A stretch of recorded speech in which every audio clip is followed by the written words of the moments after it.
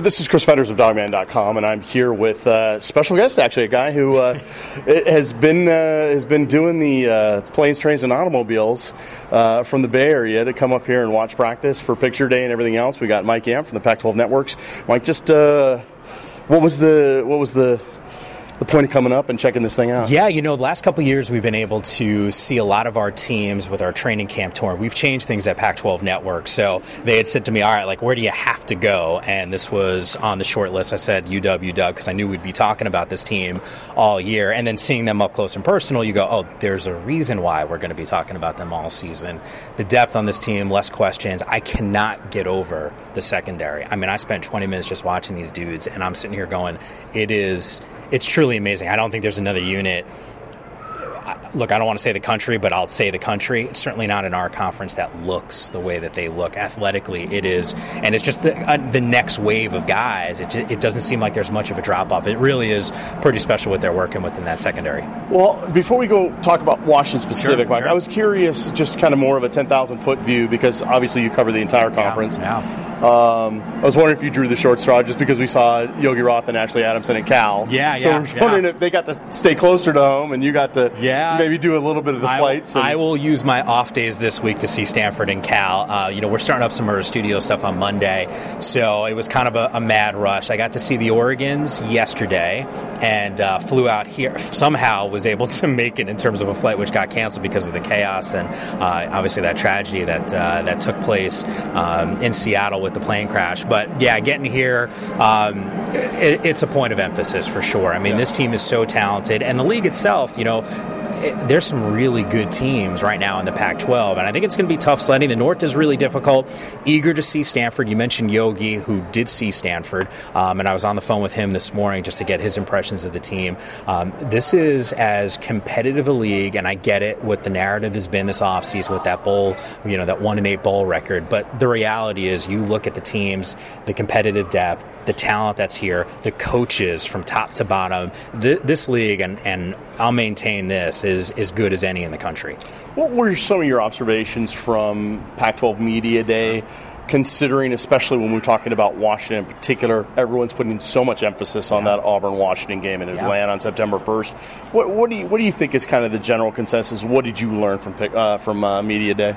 That we cannot hype up that game enough, and I think when you get an opportunity to talk to some other national media out there and some of the guys that I used to work with, everyone is focused in on what Washington does in week one, and there's such a ripple effect. And it kind of sucks to say that, because there's some other non-league matchups that are vitally important, and I think you and I both would agree that when the College Football Playoff Committee sits there and they go through choked and lost, when they go through some of the things that in terms of schedule, strength of schedule, opponents, who everyone's beating in the league, it's going to be really important for them to really establish who else is winning games against marquee opponents that aren't Washington. I think if Washington wins the league this year, sure, that means they've had a great season, probably only have one loss. We haven't seen a two-loss team in the college football playoff, and I think it would make such a statement I think for teams on the West Coast, if Washington kind of carries that torch and picks up a win against an SEC opponent, which is going to be difficult for all intents and purposes, that is a home game for Auburn. I get it, neutral site and that whole deal, but that is essentially what it's going to be, a home game. And I think it's going to be a tough challenge,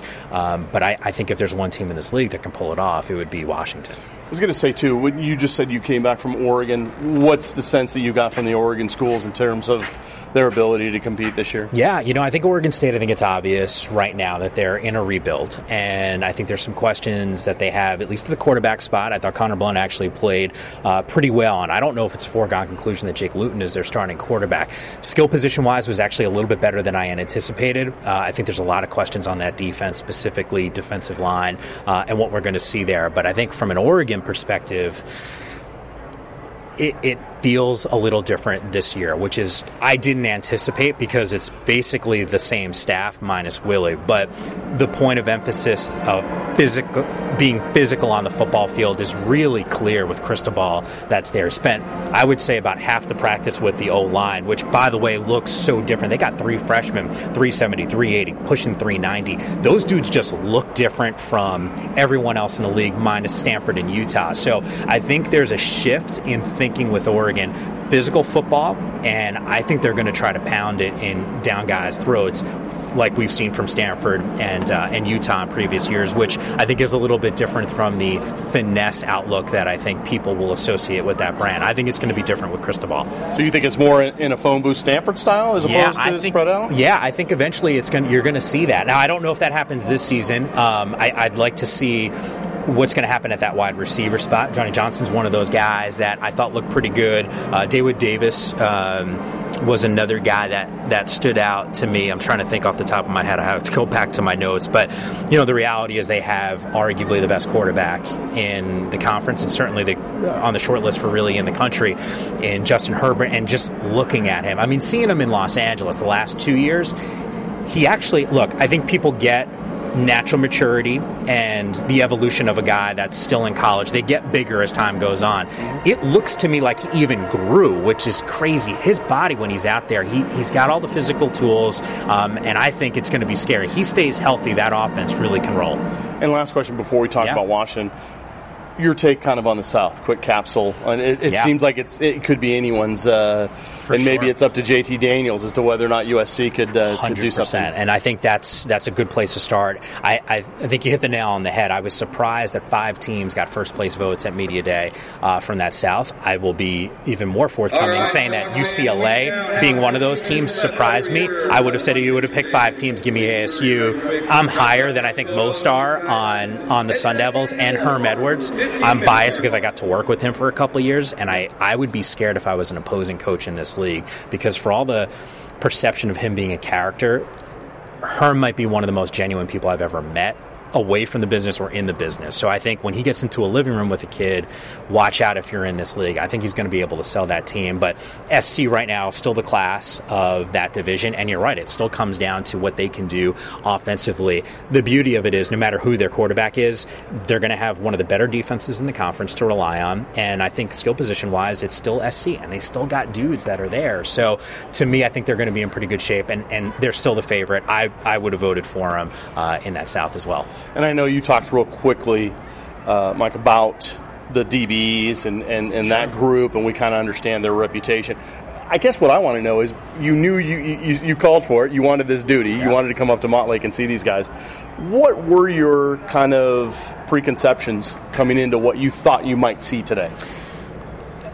I expected to see a typical Chris Petersen team, and in some ways I exactly got what I was looking for. It's interesting because when Chris got here, I remember a bunch of years ago we were doing our training camp show for Pac-12 Network, and the amount of teaching that was taking place amongst the staff. And it's still the same, but the message I think is resonating differently. It's now all Petersen's guys, and I think it was down to like these intricate details, and that doesn't happen at every place. In Chris's first year, that was taking place. I watched practice today, and it wasn't as much of that because I think the guys sort of understand now what's expected of them and how to play the way Chris wants them to play. I talked a little bit about sort of that secondary. That group of quarterbacks is... It's pretty impressive. I don't know if there's another quarterback room in the conference that will look like what Washington has on a consistent basis. And just that competitiveness that's there. And just kind of getting to be around Jake a little bit down in Los Angeles for Media Day. His evolution, his personal growth, to me is pretty impressive because I remember talking to him a couple years ago. And I would say he probably skews a little bit more introverted. And I think he was as forthcoming and honest. And we've seen that over recent weeks, just seeing some of his comments and reading some of those things. So to me, his maturity and understanding what's expected of him and how vital he is to this team's success can't be understated. And I think if they get the win in week 1, Jake's going to be a huge reason why. Yeah, I was going to say too, and I'm not going to hold you to it obviously, but just after this one practice, you've gotten a chance to see them in person this fall.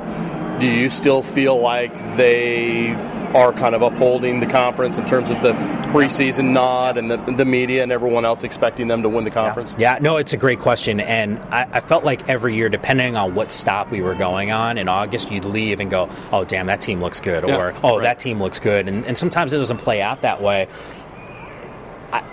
I'm very confident in saying that this team is, and I'm not going to see everyone by the time the season starts. I'm going to see hopefully about half to three-quarters of the league.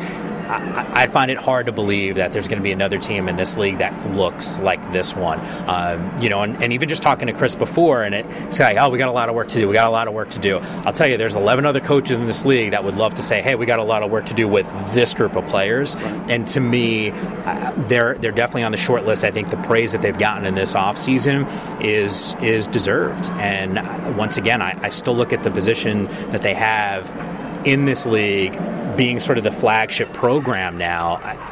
There's high expectations right now for this team. Yeah, fantastic. I really appreciate it, Mike. Absolutely. Thanks so much. Thanks.